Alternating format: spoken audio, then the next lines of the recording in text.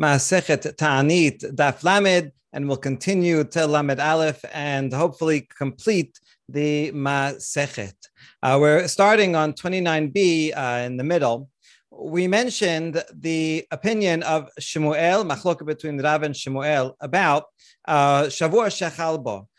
The week during which Tisha B'Av occurs, everyone agrees that one may not take a haircut or launder from Shabbat, from Sunday until Tisha B'Av. But what about after Tisha B'Av? Rav said it's okay. Shemuel says even afterwards, the whole week has that level of mourning, even after Tisha B'Av is finished.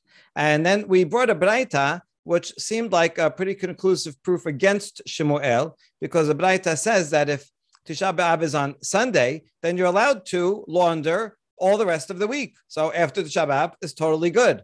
So that definitely seems like a tiyuvta di Shmuel.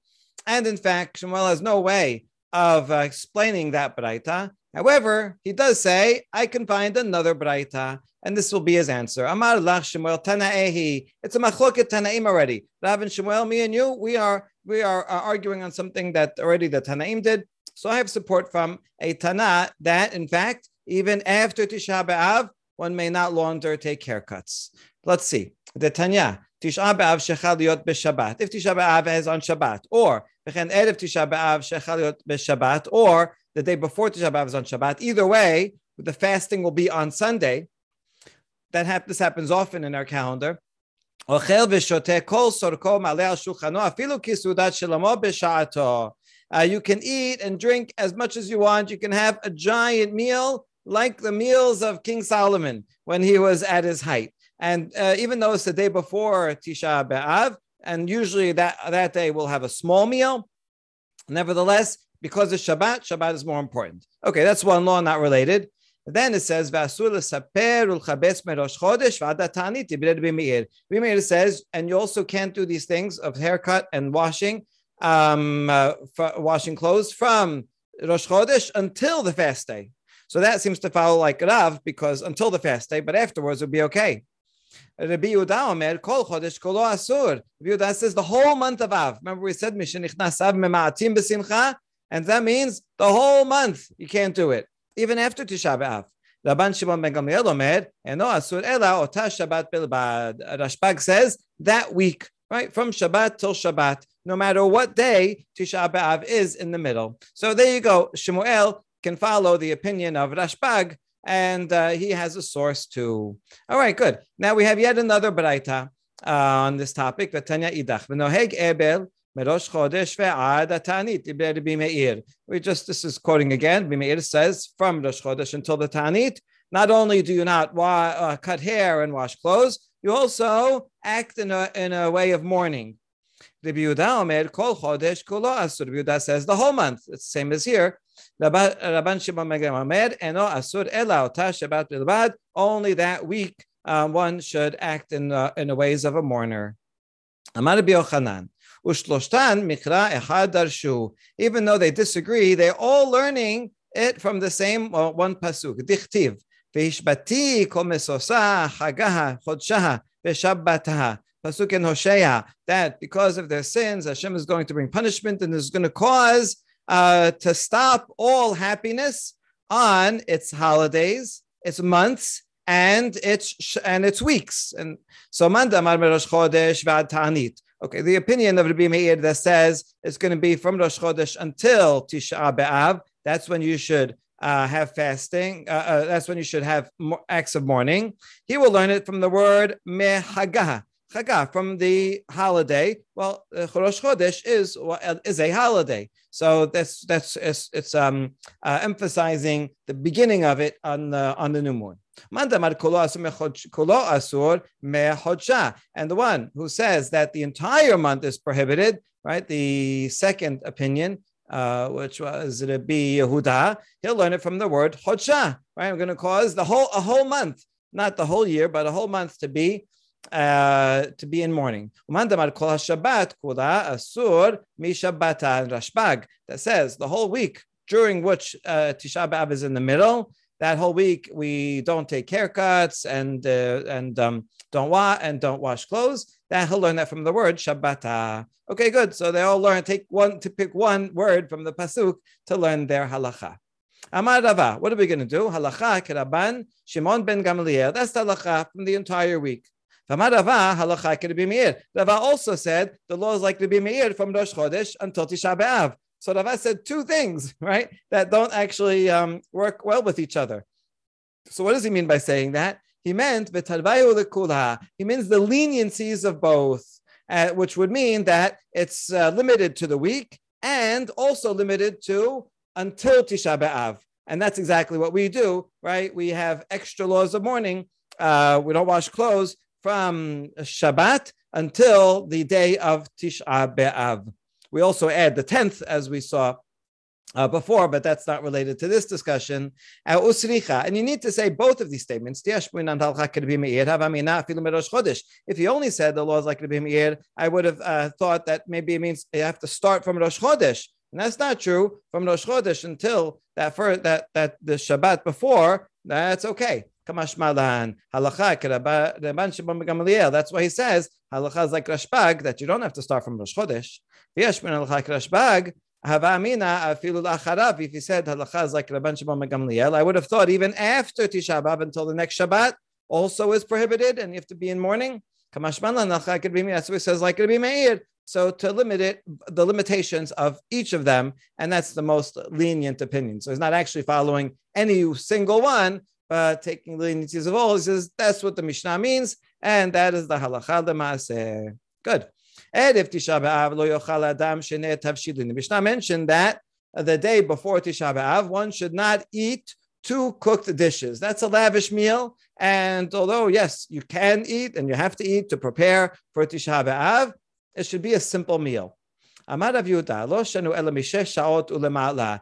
Rav Yehuda says this doesn't mean the entire day of the 8th of Av that you can't eat, but rather from the second 6 hours of the day, from noon until the fast starts. Aval mishesh shaot ulemata mutad. But the morning of the 8th of Av, that you can eat as much as you want. You could have lots of dishes, a nice meal. Amar Rav Yehuda, lo shanu ela b'seudah mafsik ba, v'aval b'seudah she'eno mafsik ba mutad. Rav Yehuda also said something else that seems to be different, this only applies that you can have one dish during the meal is the concluding meal, the last meal you have before you start fasting. Whenever it is during the day, has to be a simple meal. But if it's the second to last meal or anything earlier, then you can eat as much as you want. Okay. Now, what does he mean by saying these two things? Well, it's the same methodology. It's a way of speaking. And we're going to explain the difference between them by taking the leniencies of both. So you have to say both. If I only said the last meal, what if my last meal is in the morning? And I'm going to be busy. I don't have that much food. I'm going to eat my last meal at 10 a.m. All right. So does that meal have to be a simple meal? No, it's okay. Right? Because only if it's in the afternoon. And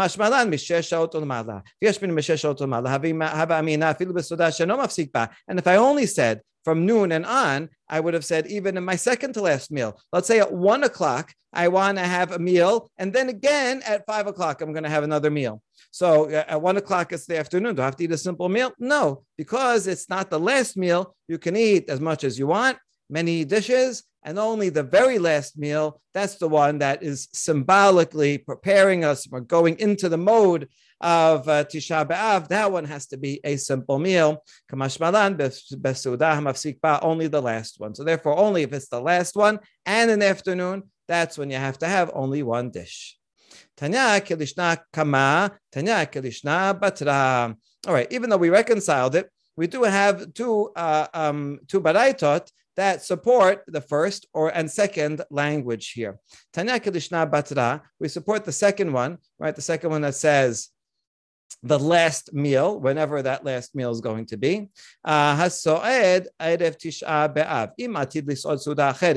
If you're eating a meal on the day before Tisha B'Av, if you're planning to eat yet another meal on that day, you can have meat and wine.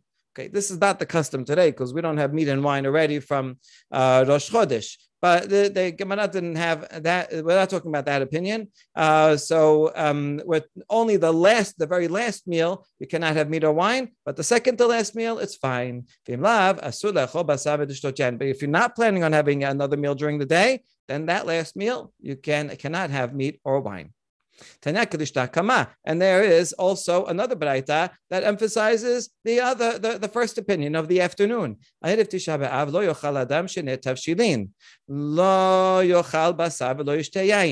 the day before Tisha B'Av, don't have two cooked dishes and don't have wine, meat or wine.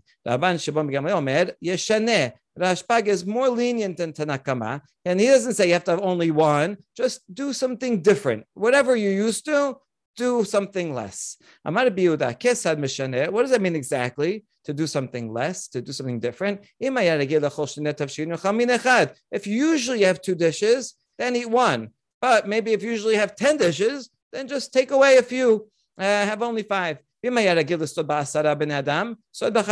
usually you have a lot of company and you eat together with 10 people, then this day eat together with 5 people and that'll feel lonely. Usually you have 10 cups of wine, have only 5 cups of wine. In other words, you can have wine even in the last meal. Just have less than usual. All this is only true in the afternoon. But before noon, it's permitted. So you see, this baraita is following the first language of Rav Yehuda that emphasizes the afternoon. Well, now, even though we actually reconciled the two Rav Yehudas, so we could reconcile also these two baraitot, they're just teaching different aspects of the limitation. All right, now that we're on the roll with baraitot regarding the subject, we're going to quote yet another couple of baraitot that fill in even more details. Tanya idach.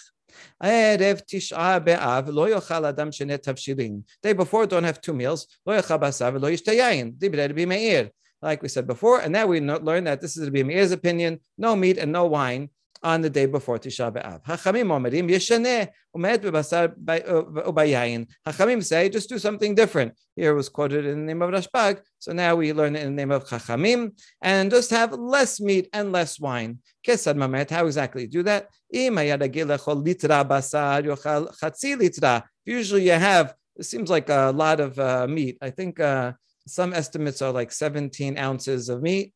So if you're used to having a big steak, so then have half a steak. You may have to give a log yain. If you have a whole liter of wine, so then have less. You log, have half that amount. So, but if usually you don't have any wine, then you're not allowed to have any wine at all. Here, you can't increase what you're usually used to, which shows that in truth, enjoyment and suffering is relative, right? Everybody has whatever you're accustomed to, you're fine with. And so as long as you change from what you're accustomed to, you'll feel some amount of suffering.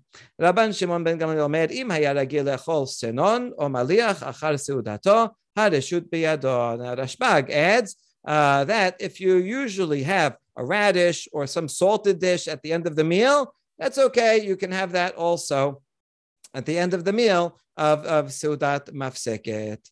Tanya idach, and now yet another baraita kol shu mishum Tisha B'Av asur lechol basar v'asur lishtot yayin v'asur lirchotz. Any meal that is because of Tisha B'Av, in other words, any meal that you're eating specifically because you want to prepare for the fast. So this would for sure apply to the last meal that you're eating, and so it's just seems to be another way of saying that.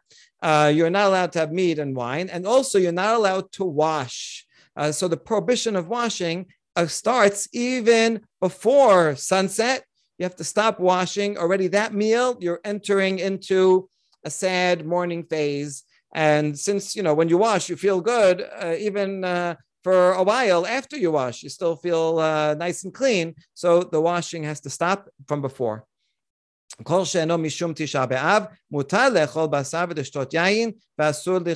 meal that is not because of Tisha B'Av, like you're having breakfast on Erev Tisha B'Av. You always have breakfast.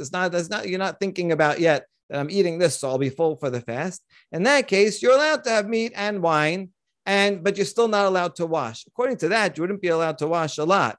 There are some versions that says umutal lidchotz, which would seem to make more sense here. That is, since you're allowed to have meat and wine, you're also allowed to wash. And this would be any kind of, even washing cold, washing your hands, washing your face.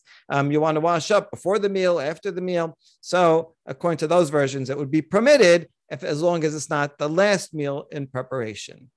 So that's Tanakama. Rabbi Ishmael, Rabbi Yosef Omer, Mishum Aviv. So in other words, Rabbi Yosef said this. Kol sha'a shemutar le'echol basar, mutar l'chotz. He says, as long as you are allowed to eat meat, you also are allowed to wash. So there's no problem of bathing. We don't bathe in hot that entire week. So for us, this would mean in cold. But that's the same point. As long as you can eat meat, you can also wash, and all that is okay.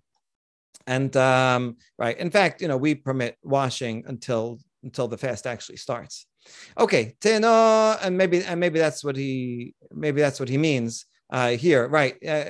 Maybe he follows the opinion that said before that you're allowed to eat some meat even at the last meal.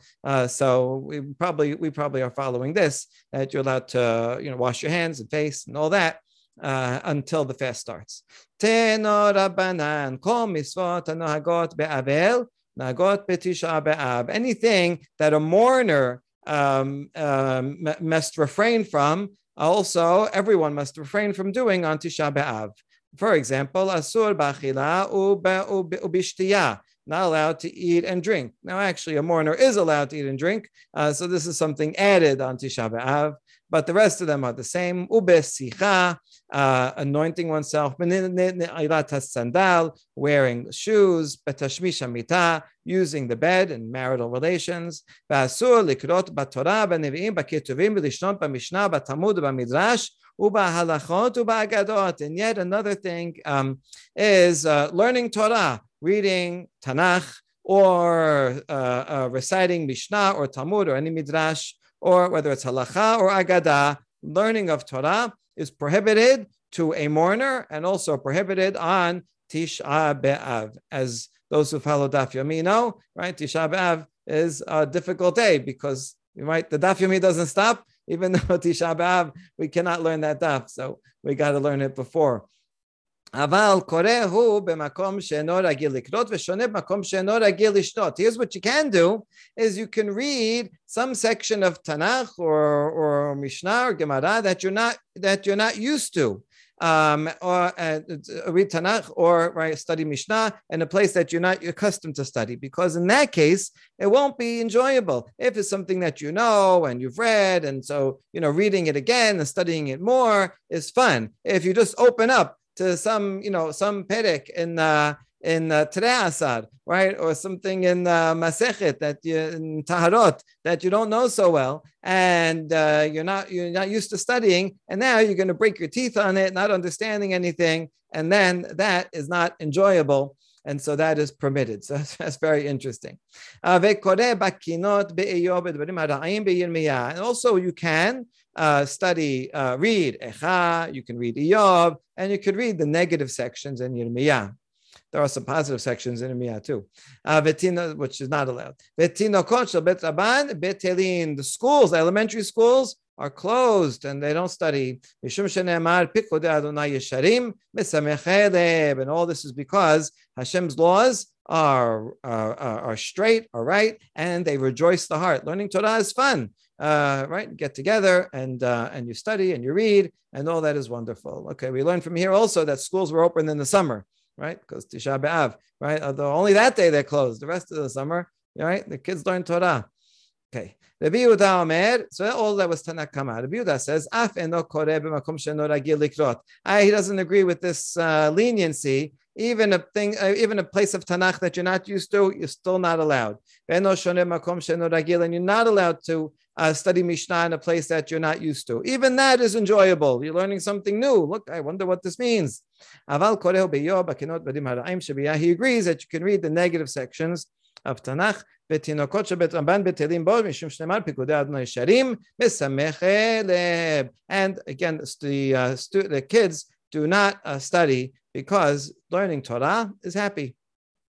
All right. And now the Mishnah continues and says, Lo yachal basar velo yishta yayin. We don't have meat and wine. Tana. Aval ochel hu basar maliach v'shoteh yayin migito. When it says you can't have meat and wine before Tisha B'Av, but you are allowed to have salted meat, meaning like beef jerky, and wine from the press, meaning wine that is not yet fermented, grape juice. That is okay. That's not enjoyable like fresh meat and old wine. Basar maliach ad kama. Now, what's the definition of salted meat? That would mean that now it's salted and it's permitted. Well, as long as it is like a shalamim, then it's considered meat. After that, it is considered salted. Now, a shalamim offering has to be eaten during a day, a night, and the next day. That's it. You have 2 days and 1 night in the middle to eat the shalamim. In other words, the shalamim, you wanna consume it, and since you can't consume it yourself, you can invite friends and family and poor people and all eat the shalamim together. What you cannot do with the shalamim, after that they have refrigerators, so it's going to go bad unless you salt it. So what you can't do with the shalamim is salt it, turn it into salami, and then eat it next year. No, that's not the way. You have to eat it fresh and make a big festival out of it. So anything that can be in 2 days, that's considered fresh. As if it's any time after that and it's already salted for long-term storage, then that is permitted to eat before the day before Tisha B'Av. And what is the definition of grape juice versus wine? As long as it's still in the process of fermenting. How long is that? That is 3 days. For 3 days, the wine is in that process of fermenting. And during that time, even if you leave it open, it's still permitted. If you take wine after that, then we're afraid a snake will come and drink some of the wine and put venom in it. So any liquids that are left open are a problem, were in those days. However, even if you leave it open, even in those days when there were snakes around, while it's fermenting, it heats up and the snakes aren't going to drink from it. And so therefore we see from here that it is in fact 3 days. So you can have grape juice even up to 3 days during the day before Tisha B'Av. Amar Rabbi Yehuda Amarav, Kacha minago shel Rabbi Yehuda b'Rabbi Ilai. Erev Tisha B'Av mevi'in lo pat chareva b'melach ve'yoshev ben tanur lechirayim ve'ochel ve'shoteh aleha kiton shel mayim ve'domeh kemi shemeto mutar lefanav. Okay, this is very interesting because you have a whole bunch of laws and then the story. And often when you have laws and then a story, sometimes the story is an example of the law. Sometimes there's a difference. Sometimes it's an exception. And so while here we saw all the ways in which you can minimize the morning and you can get away, you can have some salami and you can have grape juice and you can have a very fine meal pretty much. Nevertheless, many sages would go beyond the law. I think that's what the point of the story here is, that Rabbi Yehuda bar Ilai, they would bring him some stale bread, like dried out bread with some salt, and he would sit between the oven and the stove. That's a place there was soot and dirt, a dirty place, not a honorable spot. And he would eat and he would drink a jug of water. That's it. Stale bread with a little salt and water, the most basic meal you can think of. And his demeanor was as if he had a dead relative in front of him, not yet buried, with the most acute part of mourning. and during which also we don't have meat and wine when someone is on onen. And so that's what he did, even though you can find some loopholes to this, but he went beyond the letter and was in extreme mourning during the meal before Tisha B'Av. Tenan hatam. Makom shenagula. I think nowadays also we have people look for all kinds of loopholes. If you have leftovers from Shabbat of meat, then you can eat it. But we cook so much that we have leftovers till Thursday, and so if you want to find loopholes, you can. But maybe we should learn from Rabbi Yehuda Bar Ilai and really feel a sense of sadness, of mourning during those days before Tisha B'Av. Okay, makom shenagu lasot melacha b'Tisha B'Av osin. Now, regarding going to work on Tisha B'Av, there are some cities had a custom that they went to work. And if you do have that custom, so go, you can follow. If you live or find yourself in a place where people do not go to work on Tisha B'Av, then you should not go to work. No matter where, in any city, even if most people are going to work, Talmidei Chachamim should be extra machmir and not go to work. By the way, learn from here that even Talmidei Chachamim had jobs, and otherwise they did go to work on a regular day. But Tisha B'Av, we want to take it seriously. We want to really feel the morning. We want to spend the day in tefillah and reading Echa and making teshuvah. And so don't go to work and distract yourself. Think about the day.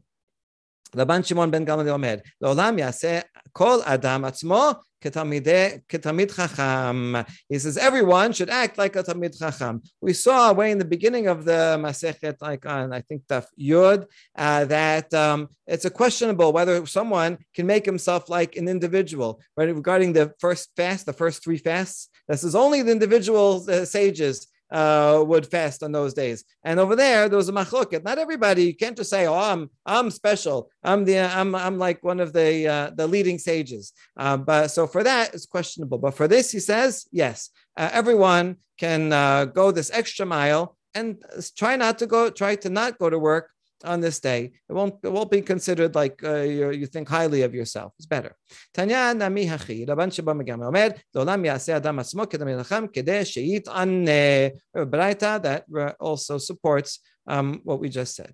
Tanya idach, another braita. Rabban Shimon ben Gamliel Omer kol ha'ochel v'shoteh b'Tisha B'Av kilo ochel v'shoteh b'Yom HaKippurim. He's giving a warning. Anyone who treats Tisha B'Av in a light way, they say, it's only the Rabbanan, it's not so important. No, it's the same as if you're eating on Yom Kippur. Okay, not literally the same. Yom Kippur, obviously, the punishment is d'oraita, and the punishment is greater. But nevertheless, this is the national day of mourning, and you're excluding yourself. We saw before all what the rabbi said about those who exclude themselves from the community when everyone else is suffering and mourning. Rabbi Akiva Omer, Kol ha'oseh melacha b'Tisha B'Av eno ro'es yeman beracha le'olam. Rabbi Akiva also wants to emphasize to not go to work. If you go to work, I have to go to work. I have to, make more money. He says, that working is not even going to help you. One will not see blessing from the work of Tisha that one does on Tisha B'Av. Chachamim omerim kol ha'oseh melacha b'Tisha B'Av eno mit'abel Yerushalayim eno ro'eh besimchata. Similarly, anyone who goes and does work on Tisha B'Av and isn't mourning with the community, right? If you're sitting in the store or out in the field doing things, you're not thinking about Tisha B'Av, and therefore you're not mourning for Jerusalem. That person will not merit to see the joy of the redemption of Jerusalem.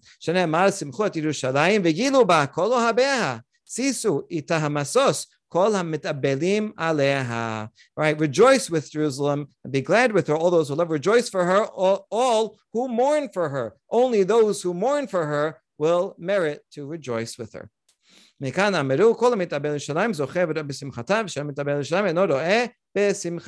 from this that anyone who mourns over Jerusalem will merit to see its joy, and anyone who does not mourn will not merit to see its joy. Another braita that supports this. Kol ha'ochel basar v'shoteh yain b'Tisha B'Av alav ha'katuv omer v'tihi avonotam al asmotam. Anyone who eats and drinks on Tisha B'Av, it is like we apply the pasuk to them, that those whose iniquities are upon their bones, because the terror of the mighty in the land of the living. So maybe al asmotam, the way that they're feeding themselves, and so they will come to this negative, the curse of this negative pasuk. Okay, interesting how they put together, kind of weave together the eating and drinking and the working, because it seems that if to really concentrate on the day, one needs to minimize in the amount of that one is going to work. Okay, Rabbi Yehuda mechayeh b'chfiyat hamita velo hodu lo chachamim. Mishnah taught that according to Rabbi Yehuda, one must turn the bed over. This was an ancient mourning custom that they'd flip the bed over, all the beds. And the Chachamim did not said, no, that's true for a mourner, but not on Tisha B'Av. You don't flip the bed over. Tanya, Amru lo Rabbi Yehuda, didvarecha ubarot umenikot mate alehen. So the Chachamim told Rabbi Yehuda, what about those who are pregnant or nursing? Should they flip their beds over and they sleep on the floor? Pregnant women sleeping on the floor, it's very uncomfortable, maybe even dangerous. We can't impose that upon them. Yehuda says, I didn't mean everyone. I meant anyone who can. If you can sleep on the floor, then do it. If you can't for whatever reason, then you don't have to. Tanyana mehachi modeh Rabbi Yehuda Chachamim b'shano yachol umodim Chachamim Rabbi Yehuda b'yachol. B'raita that says Yehuda agrees that if you can't sleep on the floor, you don't have to flip the bed over. And Chachamim agree with Rabbi Yehuda that if you can, and you're not going to develop back pain from it, then you should. So now it looks like they actually agree. Anyone who can should sleep on the floor, and anyone who can't sleep in the bed. So my benai, what's the difference between them? Yigu benai shar mitot. We're talking about the other beds in the house, right? That what they agree on is your bed that you sleep in. If you can, flip it over, sleep on the floor, otherwise not. But what about the other beds? When the time of mourning, in that house, we turn over all the beds in the house. It's like the house of mourning. And so we go that extra mile. Do we have to do that on Tisha B'Av? Rabbi Yehuda says yes, Chachamim say no. כדתניא, כשאמרו לכפות המיטה, לא מיטתו בלבד הוא כופה, אלא כל המיטות כולן הוא כופה. Right? In fact, regarding a mourner, we turn over all of the beds. By the way, this would mean that even people coming to visit would not have a couch or a bed to sit on. They would sit on the floor with the mourners, which was the original custom. And even in Shulchan Aruch, you're coming to empathize with the mourner and sitting on the floor with them. But today that custom has stopped. People are superstitious. If you sit on the floor, you'll become a mourner. So now only the mourners sit on the floor. Amar Rava hilcheta ketanadidan v'lo hodu lo chachamim kol ikar. Rava says, we follow the Chachamim, and no, the Chachamim did not agree to the Rabbi Yehuda at all. Even if you're able to sleep on the floor, there's no need to turn over the beds on Tisha B'Av. This is only a custom for Avel, not a custom for Tisha B'Av. And so therefore, we don't do that. Nowadays, we don't do this. This particular way of turning the beds over, we don't do it at all. Maybe our beds are different from their beds. There's another reason that's cited, because there was a practice of witchcraft that was like this. And in order not to even look like we are doing witchcraft, this practice of turning the beds over was stopped. Mishnah continues. Amar Rabban Shimon ben Gamliel, Lo hayu yamim tovim liYisrael kachamisha b'av uchyom kippurim. After a whole masechet of talking about tragedies and fasting and mourning, we end with, on a happy note, that there was no better, no happier days for Israel like Tu B'Av and Yom Kippur. Now, if you look at the Mishnah itself, and even in the manuscript of the Mishnah, which I conveniently have here, it says, B'Yom Kippurim, She Bahen B'nei Yerushalayim Yosin B'chlei Lavan. Says the word She, which means that there were no happier days, because on those days we have Benot. The daughters of Israel, of Yerushalayim, would go out, and this was a day when lots of shidduchim were made and everyone got married. So these are two happy days, because those are days in which they would go and meet their spouses. However, it looks like the Gemara did not have the shin, and therefore they're saying as follows, these Tu B'Av and Yom Kippur were happy days. And then a separate thing, on those days, because they were already happy days, everybody would be dancing. The women would be dancing, and and the men would meet them, and so they celebrated these days because they were already happy. They weren't happy because they were dancing. They were dancing because it was happy. Okay, it makes a difference of a sheen. Besides that, this is the Kaufman manuscript, says that on those days, the sons of Yerushalayim, Bnei Yerushalayim, would go out in white borrowed clothing so that no one would be embarrassed, and they did tevilah on everything. And then it says, and the daughters of Israel would go out and they would dance in circles in the vineyard. So the women are dancing either way, but according to this, it's the men that are wearing the white clothing, which is an interesting variant.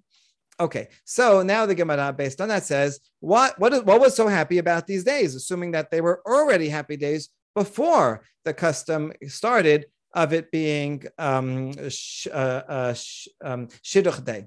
Bishlama Yom Kippurim Mishum De'it Be'Sedicha Mechila Yom Shintnu Bo Luchot HaAcharonot. We understand why Yom Kippur is a happy day, even though it's a very serious day for sure. But ultimately, we know that when we pray properly, that there will be Selicha Mechila. According to one opinion, just Yom Kippur by itself is a powerful day, and forgiveness is given. And it's also the day on which the second pair of tablets was given, right? We already learned before that on Tisha B'Av, Moshe came down with the first set of tablets and broke them. That was precisely 80, Tisha B'Av is precisely 80 days before Yom Kippur. So Moshe, at that point, went back up and prayed, Vayet Napal, right, for 40 days for forgiveness. And after that, Hashem forgave them. He had to get the second luchot. So that starts another 40 days to receive the second luchot, and he comes down on Yom Kippur, and that's why Yom Kippur is on Yom Kippur. So that is a very happy day. And this is important that we should treat Yom Kippur not only as a serious day, but also as a day of joy. What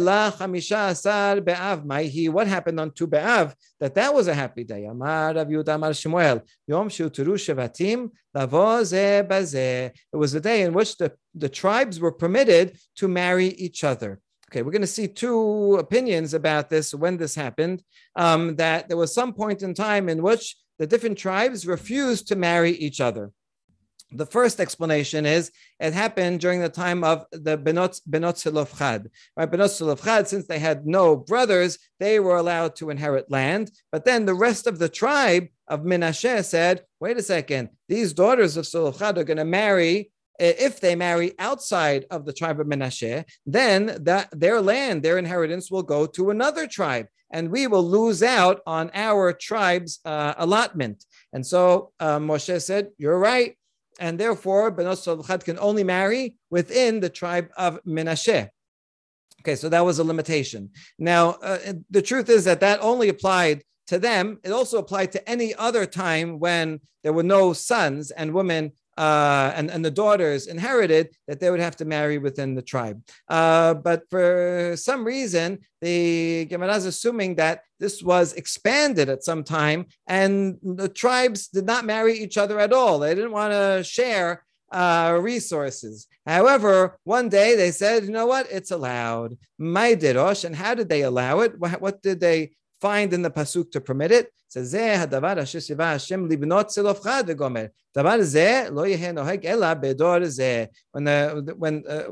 Moshe tells them the prohibition, it says, he told Benot Zelofchad, you may not marry out. But that's only that generation. A next generation could, which actually makes a lot of sense, right? If Benot Zelofchad marry men within the tribe and they have sons, so those sons will follow the father's tribe, and then those sons could go and marry someone outside the tribe, because that woman will come in to the tribe and they will go to their sons. And so this was a limited problem. And when they realized that, they said, "Oh, this was a happy day." When did they make that drasha and permit them to marry out? That was on Tu B'Av. Okay, so that's the first possibility, The second one is Amar Rav Yosef Amar Rav Nachman, Yom Shutar Shevet Binyamin Lavo Bakahal Shnemar V'ish Yisrael Nishba Bamispa Lemor Ish Mimenu Lo Yiten Bito LeBinyamin Leisha. Okay, this story was in fact a nation, a tribe-wide ban against marriage. If you remember that terrible, tragic story of Pilegesh Begiv'ah, and because the people in Giv'ah from the tribe of Binyamin did a terrible thing, all Bnei Israel came and they wiped out the city, and particularly the women of the city, and then the men who survived had no woman to marry, and they made a vow. And they made a vow at Mizpah, and they said, no tribe is going to give our daughters to the men of Binyamin to be a wife. And because of that, Binyamin, the men of Binyamin, there were no women, and they weren't allowed to marry anybody else. So the whole tribe would then disappear. And so then they felt bad. This is, what are we going to do? We don't want the whole tribe to disappear. As bad as it is what they did, we don't want to completely wipe them out.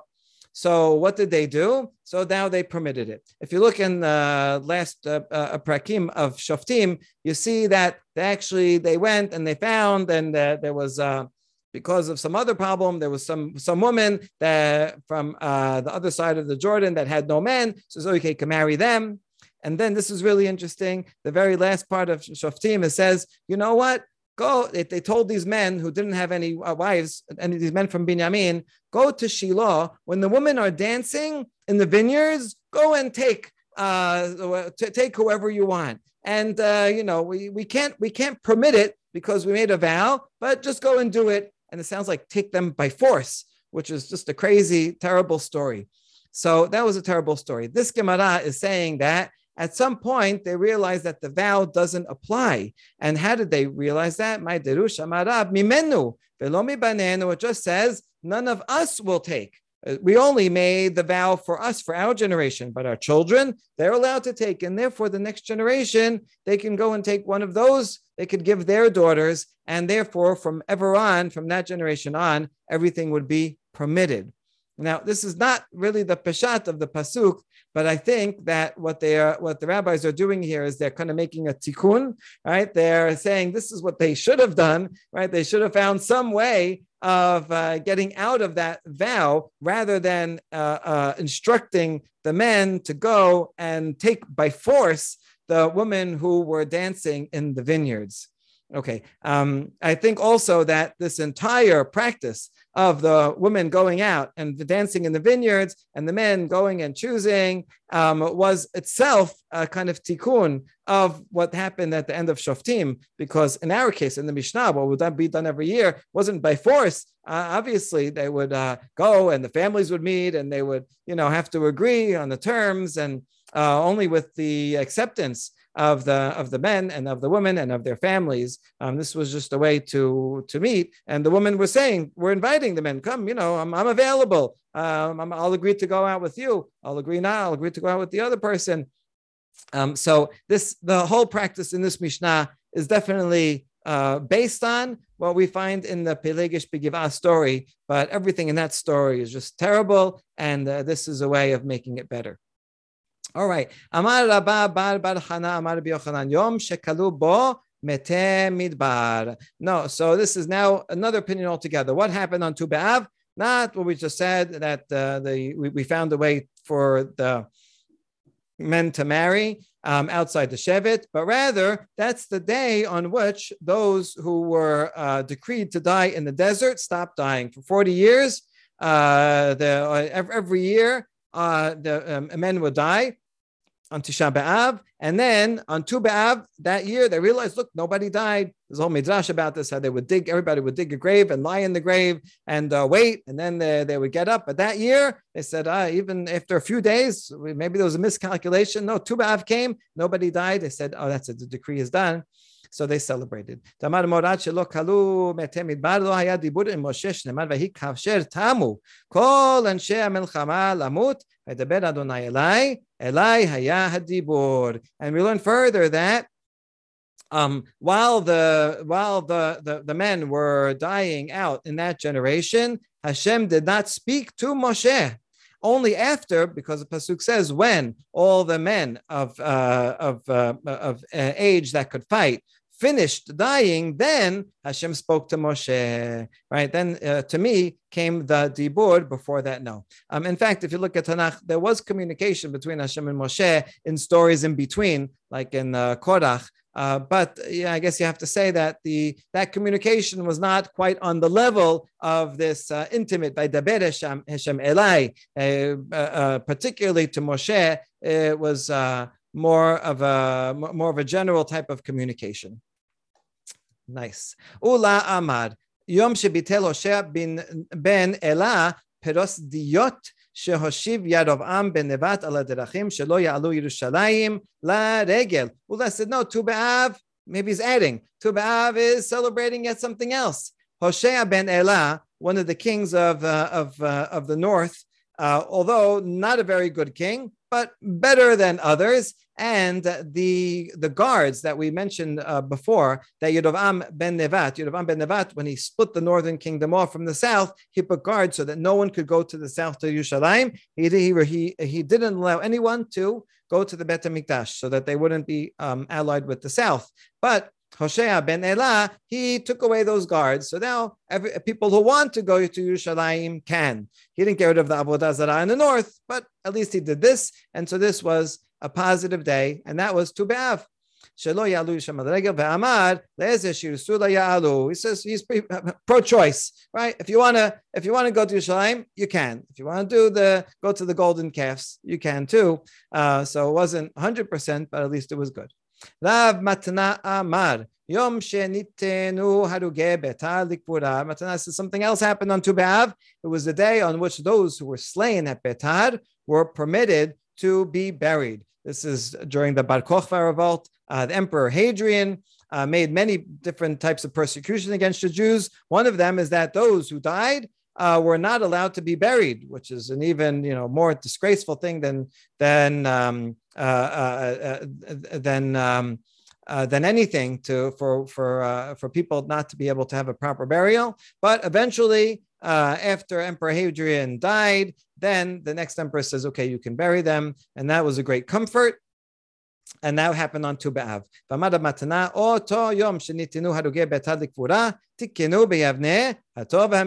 that very day, the sages of Yavneh said, we should be so happy about this. We add another beracha to the Birkat Hamazon, Hatov HaMetiv. Birkat Hamazon used to be 3 berachot, and now we say 4 berachot. Thank you to Hashem who is good and does good. Hatov, shelo esrichu v'metiv, shenitulu likpura. Why the double language? Hashem is good in that they did not smell and decompose that whole time. And Hashem does good that now we can bring them to burial. Rav Yosef, yet another thing that happened on Tu B'Av is every year on that day, they would stop chopping down trees to donate to the Mizbeach. De Tanya, Rabbi Eliezer Hagadol, Omer mechamisha asar B'Av ve'elach, Tashash kocha shel chama, velo hayu kortin asim lemaracha, levi she'enan yeveshin. We know that you can only burn, wood only burns well when it's dried out. And for the Bet HaMikdash, you had to have only dry wood, wet wood, worms come in. You're not allowed to have worms in there. And so therefore, you would only cut down wood to use on the Mizbeach in the heat of the summer, when you could put out the wood and it would dry out very well. Tisha B'Av and on, now the day starts getting shorter and the sun is not in its full strength. So on Tu B'Av, that's when they completed the season of preparing wood for the Mizbeach. And since that's a wonderful mitzvah to prepare wood to donate to the Mizbeach, and now we worked hard for a long time doing that, and Tu B'Av, we finished and we have enough wood to last us until we start again. That was a happy day also. Amar Rav Menashya, Yom Tevar Magal. That day was called the day of the breaking of the sickle. That's it, because they could break the sickle. We don't have to use it anymore. We're not cutting down any more trees. Mekan ve'elach demosif Yosef u'dela mosif ye'asef. Ma ye'asef? Amar Rav Yosef, tikbereh imeh.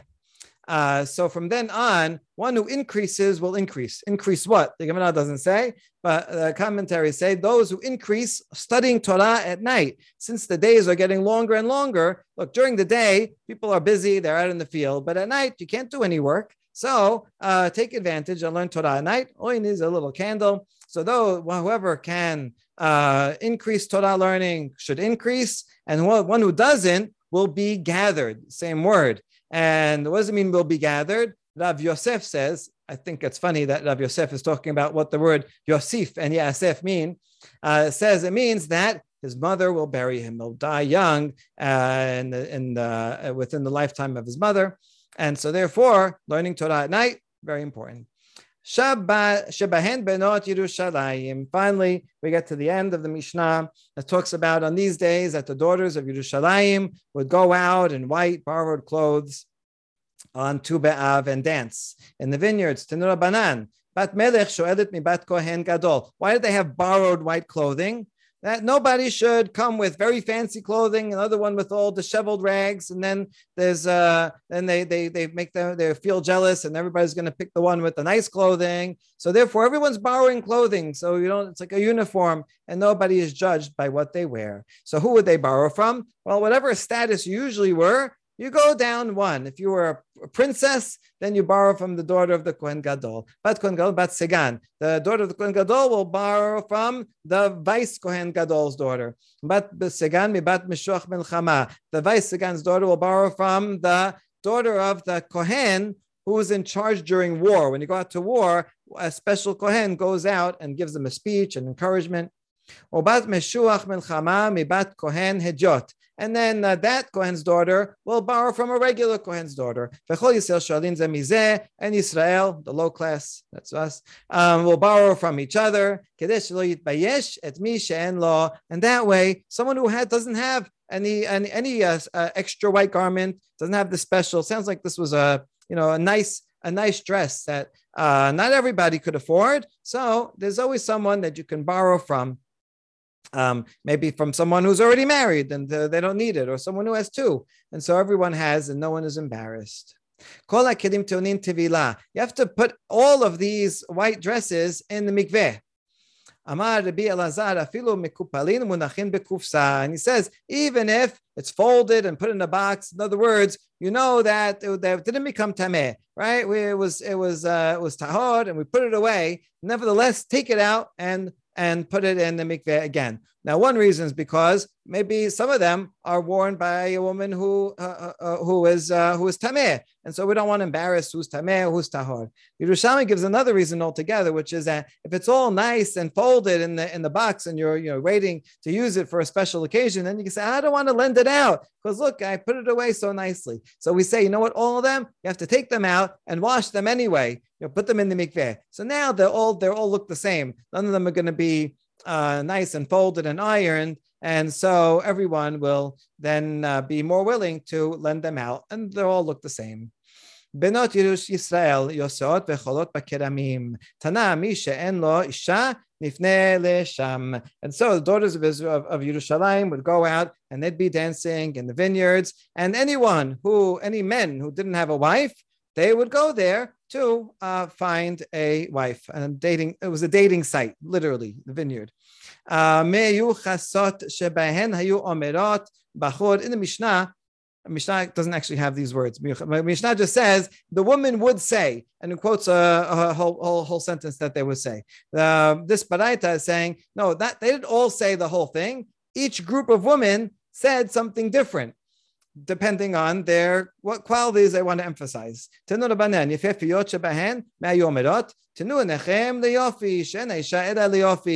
beautiful ones would say, say to the guys, hey, look at our beauty, because a woman is only there to be beautiful. Those who were not so beautiful, but they had good yichus, they had a good family that they came from. They would say, look at my family lineage. After all, a wife is just for children, and you want to have your children be from this special line. Those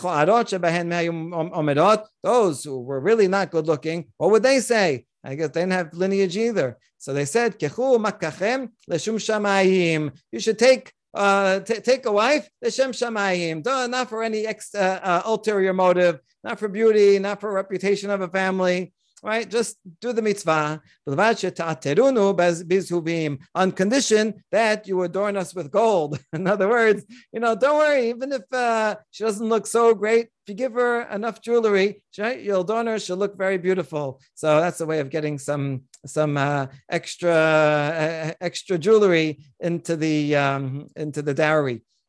Amar Ola Bira'a Amar Rabbi Elazar Atid HaKadosh Baruch Hu La'asot Machol LaSadikim V'yoshe Benehen Began Eden V'chol Echad V'echad Mar'eh Be'espa'o Shene'emar V'amar Bayom Hahu Hine Elohenu Zeh Kivinu Lo V'yoshirenu Zeh Adonai Kivinu Lo Nagila Nismecha Bishu'ato. So he says in the future the HaKadosh Baruch Hu will make a dance for the tzaddikim, and so we're going from this dance of the woman, and we're juxtaposing that with a dance between Hakadosh Baruch Hu and the tzaddikim. And this, of course, reminds us of the imagery of Shir Hashirim, of the love between Hashem and Bnei Israel being like that of a love between a man and a woman, and therefore symbolically. Everybody, all the tzaddikim will be dancing, and Hashem will be sitting with them in Gan Eden. Of course, Rambam says, don't take this literally, because then you're going to say Hashem is sitting in the middle of a dance. That is impossible. But rather, in the figurative way, it's reflecting the great intimacy and love that will be and high degree of spirituality that they will feel and experience, and each one will be pointing with his finger and saying on that day, this behold, this is our God for whom we have waited, that he may save us, right? It's been a long time in exile and persecution, but we waited for him and he saved us. And therefore, we will be glad and rejoice in his salvation. A beautiful ending to a whole Masechet about torture and waiting for rain and avelut over the destruction of the Bet HaMikdash. But all that is preparation, that if we do that work and we mourn properly and we make teshuvah, then we should all merit to rejoice with its redemption and rebuilding. Chazakim uberuchim, Hadran alach b'shelosha perakim, and we're all invited to make an official siyum tomorrow. Baruch Adonai leolam, amen ve'amen.